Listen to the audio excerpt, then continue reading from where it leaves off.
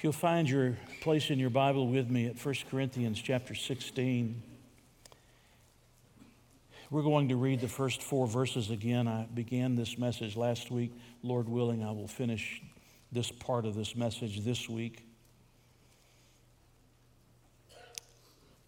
I also need for you to find your place at 2 Corinthians chapters 8 and 9, because those 2 chapters are talking about the same thing that the first 4 verses of chapter 16 of 1 Corinthians are talking about. And we're going to be going back and forth between those 2 locations because those 2 locations are about the same thing.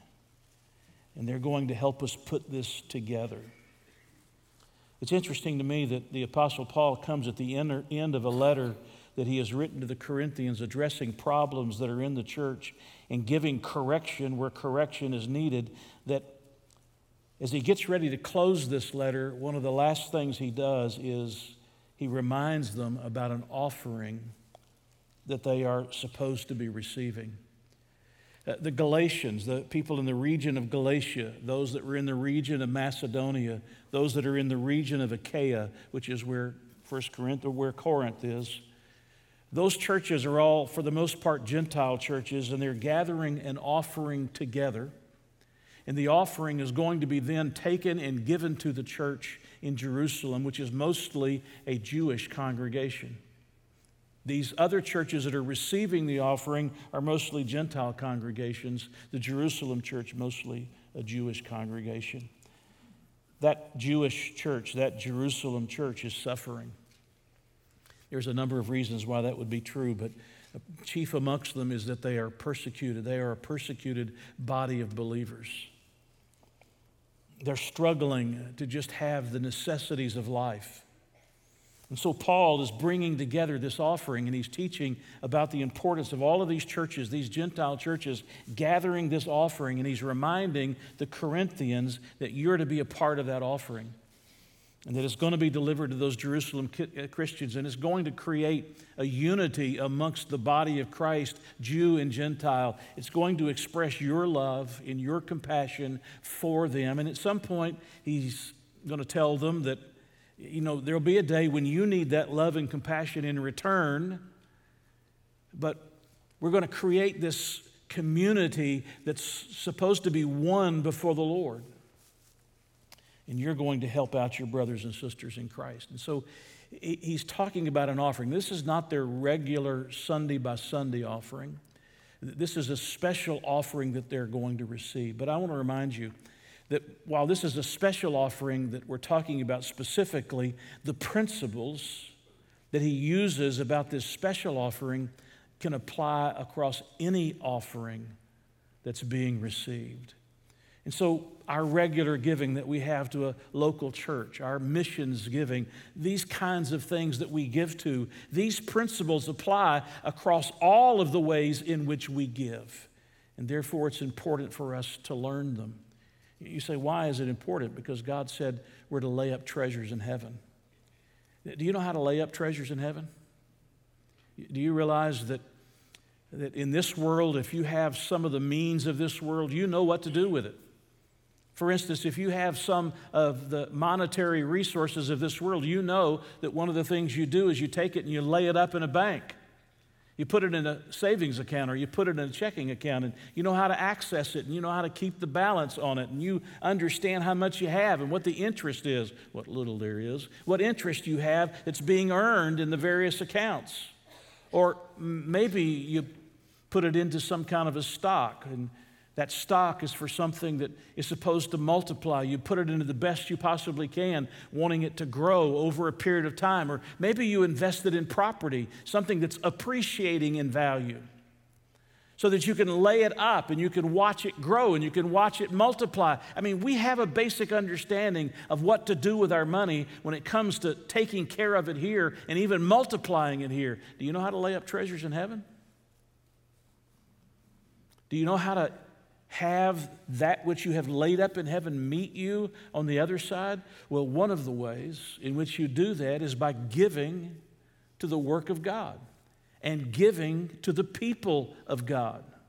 When you give to something that's eternal in its perspective and in its accomplishment, the result is that you're investing in eternity. You're laying up something that's going to multiply and it's going to be there on the other side when you get there.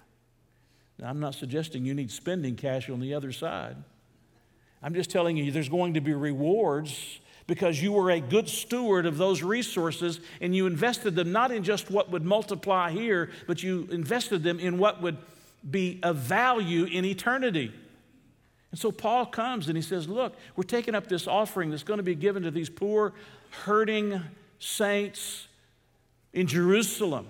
And there's some principles that ought to guide the way that you give to them. And really, they are principles that ought to guide the way we give to anything that we're giving when it's related to eternity and laying up treasures in heaven.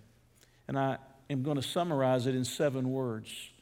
I spent all of the last message preaching on the one word, enthusiastically.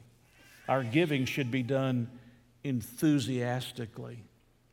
Another word that you could use is the word passionately. And I'm not going to go back and preach that message to you again. There were some other things I wanted to say that I didn't get said, so go back and listen to that message and be challenged by that message. But we ought to be giving enthusiastically. Secondly, we ought to be giving systematically. I take you back to chapter 16 and verse 2, and I want you to notice what he says. On the first day of the week, let each one of you lay something aside. The first day of the week. What is the first day of the week? It's Sunday. This is not the Sabbath. The Sabbath was yesterday. This is the first day of the week. This is the day we celebrate the resurrection of Jesus Christ. This is the beginning of a brand new week. This is the first day of the week. The word week, the Greek word for week is sabbaton. It means a series of 7. It means a period of 7 days. So every 7 days, on the first day of the week, he's giving them some instruction about how to systematize, to systematically be sure that they're participating in this offering. Be systematic in your approach. In other words, what he wants us to learn from the principle is that our giving is not supposed to be haphazard. It's not supposed to be sporadic. It's not supposed to be inconsistent. It's not supposed to be casual. But instead, it's supposed to be planned, and it's supposed to be regular, and it's supposed to be consistent. It's something that we do on a consistent, regular, first of the week kind of a basis. Maybe because of the way we now do offerings online, it's not the first of the week that you give your offering, but it's on a systematic plan that you have laid out so that you are participating in laying up treasure in heaven. By giving to the work of God and by giving to the people of God and to the things that God is doing of eternal value, you give systematically. You know, there's a word that I mentioned that I try to talk to all young believers about. It's the word consistent. If I could just get believers to understand that the way to maturity is consistency, they would learn to grow so much more quickly. You realize that maybe as never before, we are a people that live by emotion. We're more in touch with our mental health than we have ever been at any point that I know of in history. We're all about how we feel at any given emotion. I hear people that are employing other people who will say to me at times, we have people who call in and just don't show up to work because they're just tired today. Or they're just overly stressed out on this particular day. Or their emotions are not where they want them to be on this given day. And there is something to be said about emotion, and there's something to be said about mental health. All of those things have value and importance. I'm not discounting them in any way. But do you realize that the reason you don't rise in the place of business to the next level is because you can't be trusted and you aren't consistent?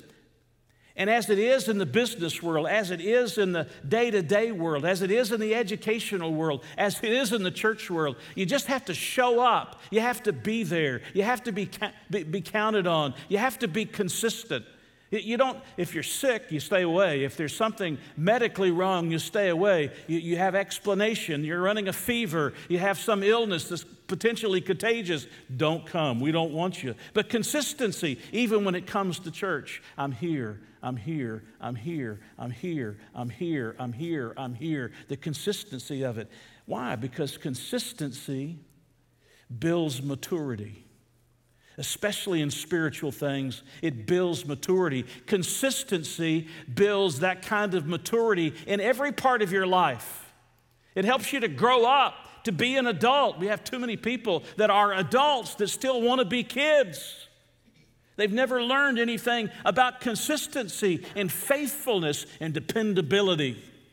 And that you don't listen to your emotions all the time, and you don't give in to all of the things that you don't feel good about at any given moment. But you get up and you go on anyway. I remember one preacher used to say, you don't call in sick, you crawl in sick. I'm not suggesting that if you got something contagious or you got a fever or something the doctor has diagnosed, that's what you should do. I'm just telling you that there's a lack of that kind of consistency. Oh, we're in touch with how we feel. But do you realize that if you live by your emotions, that you will live your life on a roller coaster?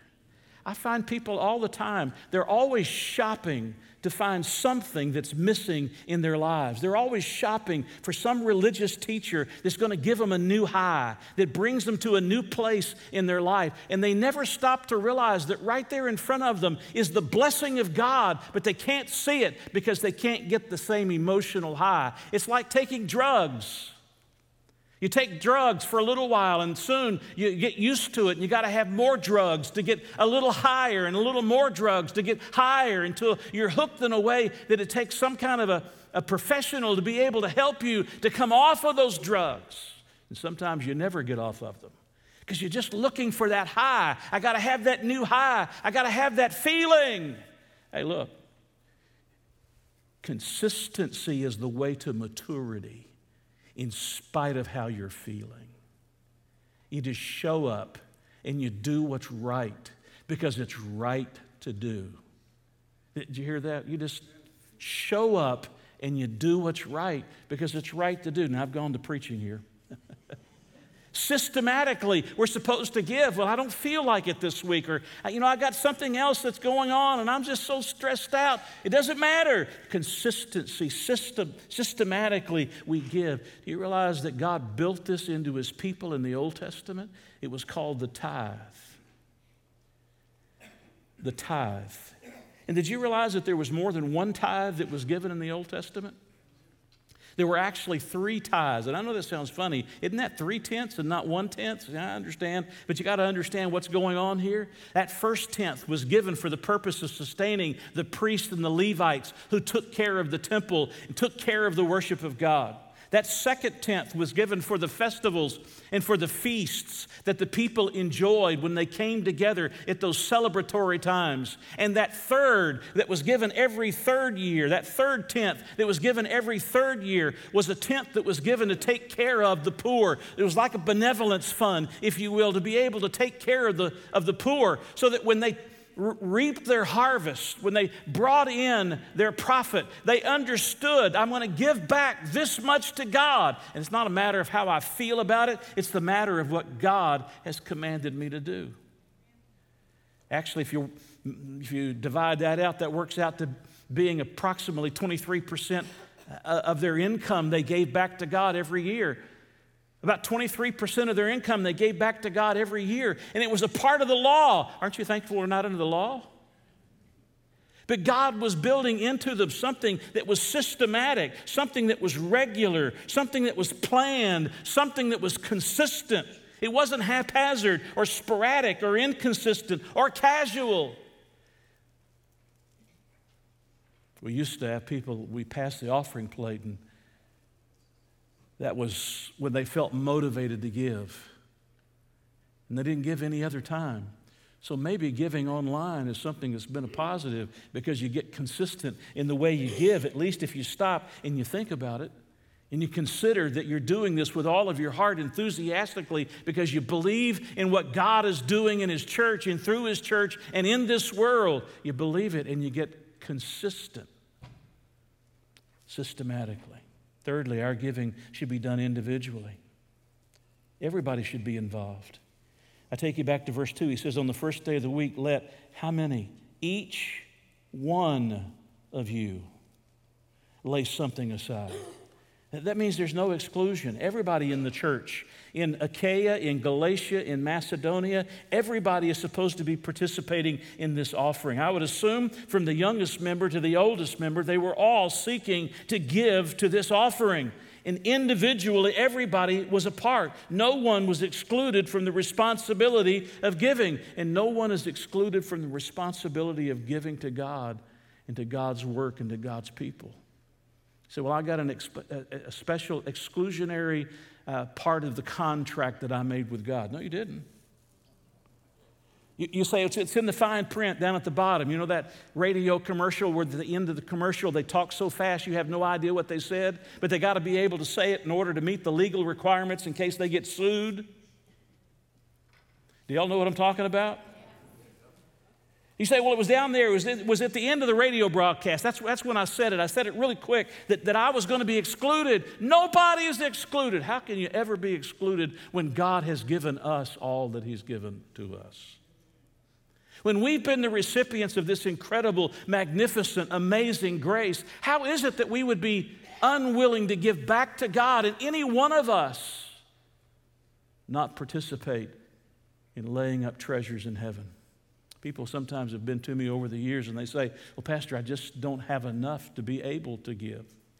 And I have rarely ever said this. I don't mean to make it sound like I say this all the time. I have said it maybe once or twice to the person who said it because I felt the comfort level to be able to say something, and I'll look at them and say something to the effect, or I will think it when they say that, I don't have enough to give.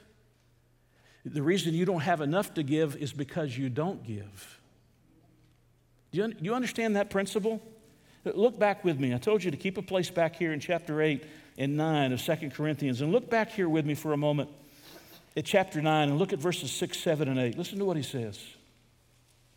But this I say, he who sows sparingly will also reap sparingly, and he who sows bountifully will also reap bountifully. You understand what he's saying, don't you? If you put one seed in the ground, well, you're going to get a harvest, but it's not going to be a lot. If you put 1,000 seeds in the ground, well, you're going to get a lot more harvest, correct? Anybody here that's a farmer? Anybody here that plants a garden? Verse 7. So let each one give as he purposes in his heart, not grudging or necessity, for God loves a cheerful giver. Now pay attention. And God is able to make all grace abound towards you, that you always, having all sufficient, hear all the alls, always, having all sufficiency in all things, may have an abundance for every good work. You hear what he says? You want to invite God into your finance. You don't want to push him out. And how do you invite God into your finances? You invite God into your finances by giving. You may think you don't have enough to give. The reality is you ought to find a way to give and find out what God can do in response. A lot of people are living below where God would have them to live because they've not been one of those who's individually involved. I mean, even down to teaching this principle to our children. If your children get an allowance for the work that they do around the house, we ought to be teaching our children to give out of their allowance back to God out of that allowance. Now, every kid's going to object.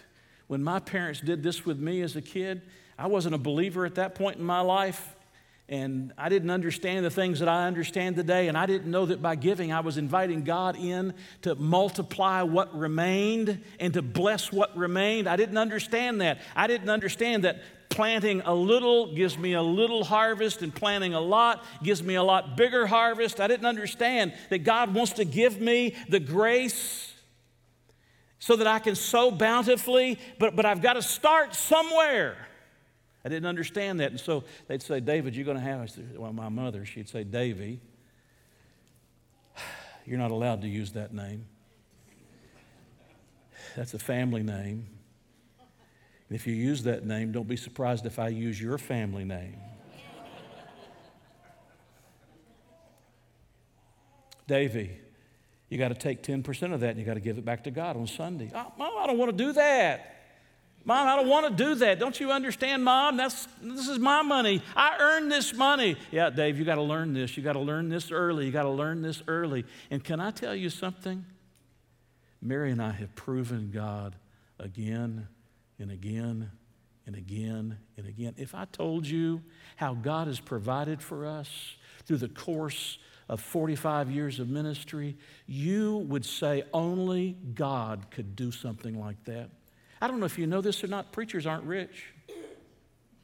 Well, at least this preacher isn't rich. I've owned one house in my entire lifetime. One house. I'm 66. I've owned one house in my entire lifetime. I've rented every other house or lived in the parsonage of the church for 7 years before I acquired my own house.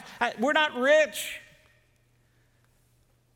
in the sense of this world, but we have watched God provide again and again and again and again in ways that we never said anything publicly, but God provided. And I believe it's because we have faithfully given back to God and beyond even the minimum amount given back to God. Because if you sow sparingly, you reap how? Sparingly. If you sow bountifully, you reap how? You say, but Pastor, I've only got a sparing amount to sow. Sow the sparing amount and let God bless you. And then there's going to be more to sow. And it starts growing, and before you know it, you say, that sounds like the preachers that are all about the health and wealth thing. That has absolutely nothing to do with it. It has everything to do with sowing and reaping. The principle of sowing and reaping. And Paul says, look, you're supposed to be giving individually. Nobody's to be left out. Don't we love to claim Philippians 4:19? But my God shall supply all your need, not your wants, not your greed. But my God shall supply all your need according to his riches in glory. Are you giving to God? Are you faithful to giving to God? Well, no, but he said he would supply all my needs. Hey, this is where we read the Bible and make it say what we want it to say. Have you read the 5 verses before it? Do you know what they're about? Do you know what Paul is talking about? He's talking about an offering that the church sent to him in order to sustain his ministry and to enable him to keep going in the spreading of the gospel of Jesus Christ. And he says, because, in essence, this is what he says, because you have given, you have sown into my life and into the gospel and into the work of God. The result is that your God will supply all of your need according to his riches in glory. Oh, that changes the meaning of the verse altogether. By the way, there's a number of verses that need to be contextualized like that. Our giving should be done individually. Number 4, our giving should be done proportionately. You notice again what he says in verse 2, on the first day of the week, let each one of you lay aside something, storing up as he may prosper. Proportionately. I'm not going to spend a lot of time here. Well, I'm going to take a moment. Go back with me again to 2 Corinthians chapter 8. This is the same offering he's talking about just a little bit later in time. Notice what he says beginning in verse 1 of chapter 8. He says, moreover, brethren, we make known to you the grace of God bestowed on the churches of Macedonia, that in a great trial of affliction.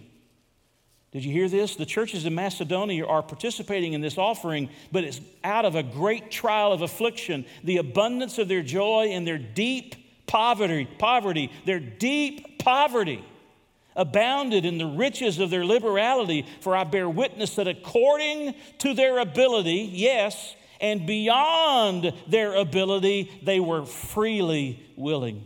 We could go on reading. You say, how do you give? You say, I understand giving out of my ability. How do you give when you don't have the ability to give? That's what we call a faith promise. You heard us talk about faith promise offerings? It's when you trust God to provide resources that you don't presently have with the promise that you're going to give it back to God. And you'll be surprised how often God will make you a channel of his resources as long as you don't dam up the channel. God's not asking you to give something you don't have at all. He's asking you to give out of what you do have, and He's asking you to give proportionately according to what you have. Number 5, our giving should be done quietly. Another word for that is privately. If you look back at chapter 16, verse 2, on the first day of the week, let each one of you, here it is, lay something aside. The old King James says, lay by you in store. Lay by you in store. Well, what's he talking about? Lay something aside. Well, first of all, he's not just telling you to take it and keep it at your house and hold it until the time comes for you to give it. He's telling you to bring it to the church and to put it into the work of the church. Lay by you in store. We know that because of a little bit later in this same passage, he says, when I come, I don't want there to be any collections. I want the collection to have already taken place. In other words, you're not supposed to bring it on that day and everybody come down to the church and bring your collection. So they're bringing these collections. What does he mean? It's an idiom. It's an idiom that refers to this matter of quietly or privately. We're not supposed to be announcing it, what we're giving. Now, I'm going to get really close to home, so are you with me? All of you social media people like me, stay with me. Come on now. Stay with me. You do it quietly and you do it privately. You know the story that Jesus tells in Matthew chapter 6 in that great sermon about the hypocrisy of the Pharisees? And he says, when you give, don't sound the trumpet.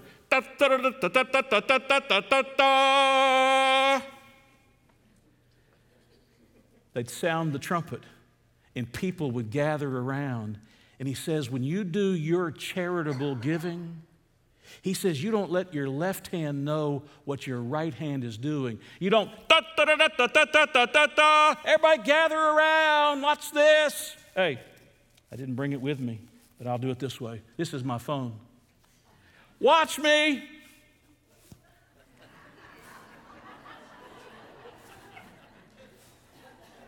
Oh, that's not good. Let's get it this way. And then put it on social media. Or call the local TV station. Come on down. Let us tell you how many shoeboxes. I'm talking about not for us. Let us announce to the whole community how many shoeboxes we took up that are going to go to boys and girls. Jesus says, you have your reward.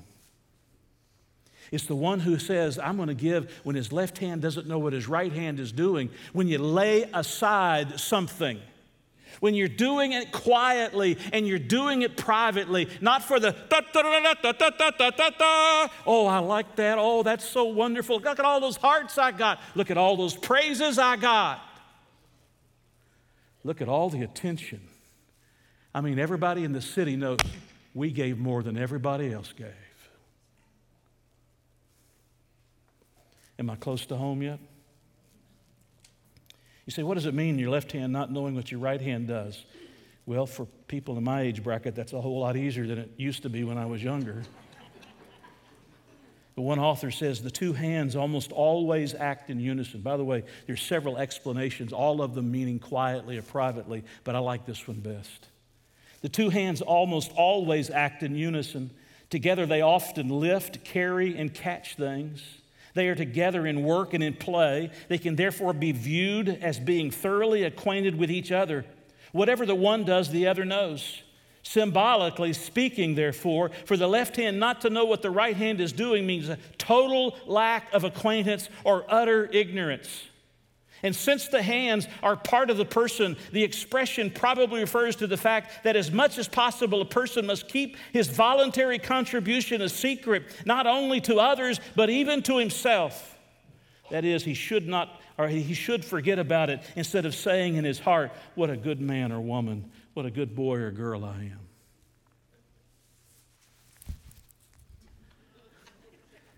Do y'all know how much I gave last year? Well, let me just let you in on a few things, okay? Is my sweater straightened back out? We ought to give privately. We ought to give privately. Number 6, our giving should be done sacrificially. Again, back in chapter 9 of 2 Corinthians, he talks about the generous gift. Verses 5 and 6, he talks about the generous gift. He talks about a matter of generosity. He talks about sows bountifully. There's a sacrificial aspect to our giving. It means doing without something that maybe we wanted in order to be able to give to God so that God's work can advance and God's people can be cared for. Jesus gives us an example of that very thing. In Mark chapter 12, I spoke last week at Tri-State Bible College, and they assigned me Mark chapter 12 as the text from which I was to speak. And I didn't get to this particular portion, but at the end of Mark chapter 12 is the little widow.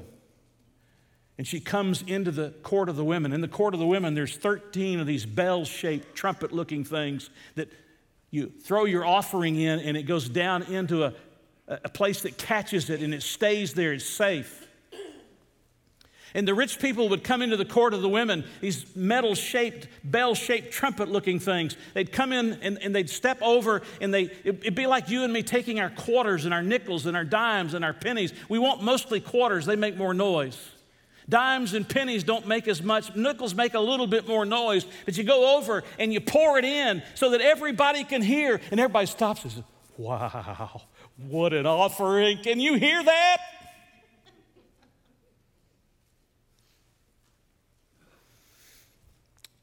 Jesus has got the disciples with him. He's watching the offering. Jesus watches how we give. He's watching the offering. And comes into this women of the court of the women, I should say, with these 13 bell-shaped looking things where the offerings were given. And she is a widow, and she walks over. She has 2 little mites. Not mice. 2 little mites. I have one of those at my house. It's smaller than I can make my fingers like this. You understand that a mite was the equivalent of 1/128th of a denarius. A denarius was a day's pay. Was a day's pay. It's equivalent to 1/128th of a denarius. If you want to break it down further, in an 8-hour workday, 1 lepton, that's one of those little mites, would be worth less than 4 minutes' wages. She took the last 2 mites she had, and she put them in the offering. And Jesus looks at his disciples and says, what? She has given more than all the rich people who've been drawing attention to themselves by the way that they give. I guess you know if you make $1,000 to give $100, I mean, that's a significant thing. If you make $10,000 and you give $1,000, that's a significant thing, but you got a lot more left over. And if you make $100,000 and you give $10,000, well, I mean, you still got a lot more than that left over. So which one has it easier? Giving $100, giving $1,000, giving $10,000? Well, the question isn't what you put in. The question is, what do you have left over? Did you do it sacrificially, as God intends for us to do it sacrificially? And finally, our giving should be done compassionately.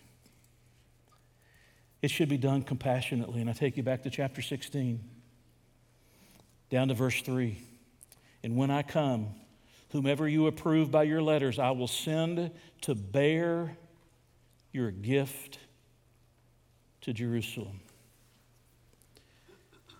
They were giving out of a heart of compassion for their brothers and sisters in Christ who were in need.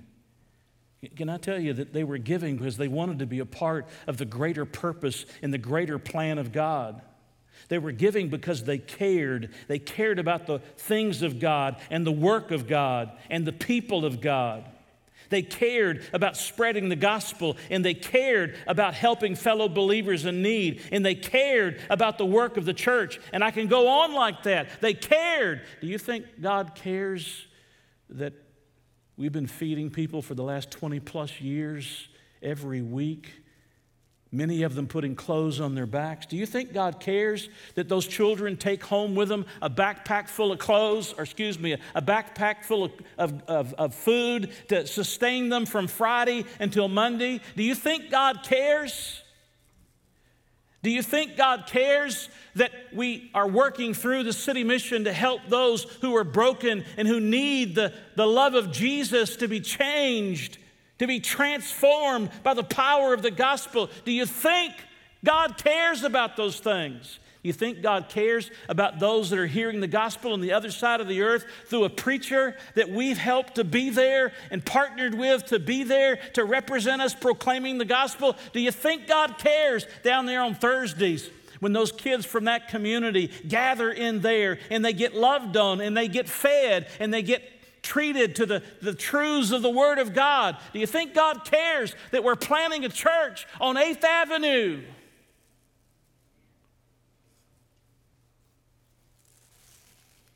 Some people, the only people they care about is themselves. It's all about me. Life is all about me. You don't think that? Just look at social media. It's all about me. It's all about me. Here's an old song that I've heard sung. I wish we could sing it again. I wish I could hear it sung again. But the chorus goes like this: thank you for giving to the Lord. I'm a life that was changed. Thank you for giving to the Lord. I am so glad you gave. Do you think those couples whose marriages are saved are thankful for the counseling we've provided to them? Do you think those who have been growing in their faith and getting more stable in their walk with God are grateful that we have given so that there can be pastors and teachers to lead them and to teach them? Do you think that God cares? And we ought to have compassion for those who are hurting in the hospitals, and we show up when their lives are broken and we offer them the comfort of God and the peace of God. Do you think God cares about those things? And the answer is absolutely. And these people knew God cared about those saints in Jerusalem, and they gave with compassion in their hearts, not for themselves. They gave with compassion in their hearts for others. And how about those who desperately need to hear the gospel? Do you think God cares about them? And do you think we as a church ought to be supported by the people of God so that we can take this message and we can spread it as effectively as we can, to spread the message throughout this tri-state and beyond this tri-state to a 100-mile radius and beyond that 100-mile radius to the end of the earth? Do you think God cares about that? By the way, I'm preaching to the choir here because y'all know God cares. I'm just preaching with all of my heart at this moment to make sure we're all on the same team. We're all contributing together for the same cause because we know where God's care is. And we go out and we give, and one day we'll walk the streets of heaven and somebody will say, thank you for giving to the Lord. I'm a life that was changed. Thank you for giving to the Lord. I'm so glad you gave because you helped us to hear and be helped in ways that we would not have heard or been helped, but you helped by making sure that we felt loved by the love of Jesus. Did you get those 6 additional words? Did you get those 6 additional words? Did you write them down? I've got about 4 more. I'm not going to give to you. I want you to go back with me to 2 Corinthians chapter 9. You say, what does this have to do with this season of the year? I want you to look at 2 Corinthians chapter 9, verse 10. And then we're going to move back to chapter 8 again. Notice what it has to do with this season of the year. Now may he who supplies seed to the sower and bread for food. Who is the supplier of all that we need? It's God. Bread for food. Supply and multiply the seed you have kept in your pocket. Is that what it says? The seed you have sown, and increase the fruits of your righteousness, while you are enriched in everything for all liberality. God enriches you so that you can dam it up and you can keep it for yourself? No, so that you can be even more liberal in your giving. That's not about your theology, that's about your giving. For all liberality, which causes, what's the word? Thanksgiving through us to God. For the administration of this service not only supplies the needs of the saints, but also is abounding through many. Here it is. Thanksgivings to God. You say, why do I give?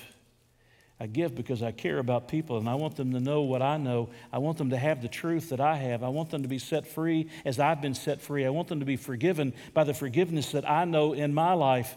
I want them to have what I have, the eternal life that I presently possess. But do you know what happens when that occurs? It causes thanksgiving. Have you stopped giving thanks to God for what you enjoy? Have you stopped? Look over at verse 15, chapter 9, verse 15. Paul ends this particular section about the offering. He says, thanks be to God for His indescribable gift. When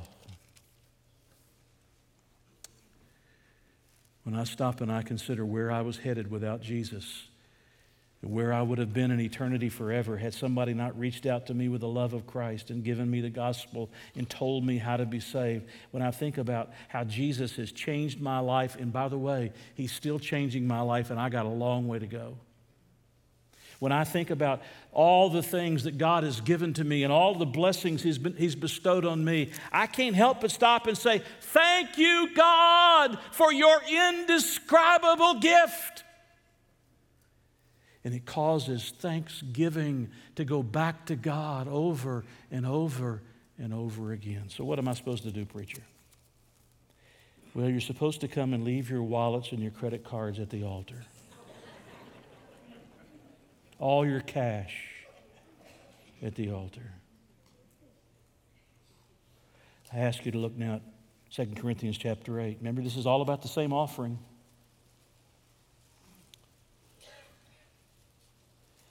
Verse 3, chapter 8, verse 3. For I bear witness that according to their ability, yes, and beyond their ability, that's these Macedonians, they were freely willing, imploring us with much urgency that we would receive the gift and the fellowship of the ministering to the saints. In other words, they were saying, look, I know we could probably use this ourselves, but we've given it. We want you to take it, Paul. Paul said, you need this more than they. No. We want to give it for the ministering to the saints. Verse 5. And not only as we had hoped. Oh, wait a minute. Giving doesn't start with our wallet, our checking account, or those greenbacks in our billfold. And not only as we had hoped, but they first, wait a minute. That they first gave themselves to the Lord and then to us by the will of God. They first gave themselves to the Lord. Our greatest problem in the church today, and I'm not talking just about our church, the church in general, the greatest problem when it relates to this matter of stewardship, the greatest problem today isn't a money or a cash flow problem.